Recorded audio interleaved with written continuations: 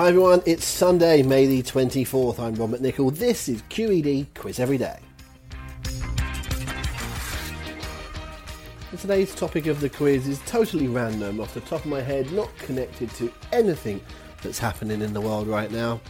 You'll see what's coming up in a short amount of time, but we need to do the answers from yesterday, don't we? The and round. What I mean by that is there were 10 questions and 5 pairs of answers. If you look deep enough where you would find something and something if you put them together. That sounds a little bit complicated, but once I give you the answers, you will see what I mean. Let's do it in those pairs, actually. We'll start with number 1 and we'll work out where it goes. So Lancashire hot pot is typically made with which meat? Well, it's lamb is the answer, lamb.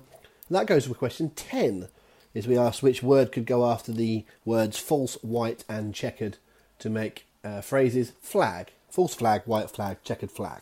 So the Lamb and Flag is a popular name for a pub. Number 2, where in the body are your rotator cuffs? They are in your shoulders. And that goes with, let me just find it, number 8, which actor played Rupert in Buffy, played the Prime Minister in Little Britain, Uther Pendragon in Merlin, but is probably still known as the bloke off the Nescafe ads. Anthony Head, his name is Anthony Head, and that goes with the shoulders, of course, to make the phrase head and shoulders, whether it's head and shoulders above someone else or whether it's the shampoo. Number 3, at which venue do the New York Knicks and New York Rangers regularly play?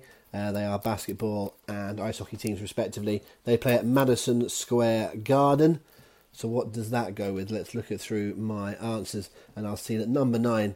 If I told someone to tell her to make me a cambric shirt, to wash it in yonder well and dry it on yonder thorn, where would they be going? Well, that comes from later verses of the song Scarborough Fair. So they'd be going to Scarborough Fair and Square. Scarborough Fair, Madison Square Garden, Fair and Square. Which band have had hits with Crazy, Crazy Nights, God Gave Rock and Roll to You, and I Was Made for Loving You? Is Kiss. And 2 questions later at number 6, Rossini conducted an opera based on which Swiss folk hero? William Tell. So Kiss and Tell. And we asked the question about who was the US president after John F. Kennedy. It was Lyndon Johnson. And who was the first female pilot to fly from Britain to Australia? Amy Johnson. Johnson & Johnson. Like the pharmaceuticals company, Johnson & Johnson. There we are then. Right. Today's topic, completely and utterly pulled off the top of my head. 10 questions about Durham. Okay, no further comment needed. Number 1, which Durham cricketer was named 2019 Sports Personality of the Year?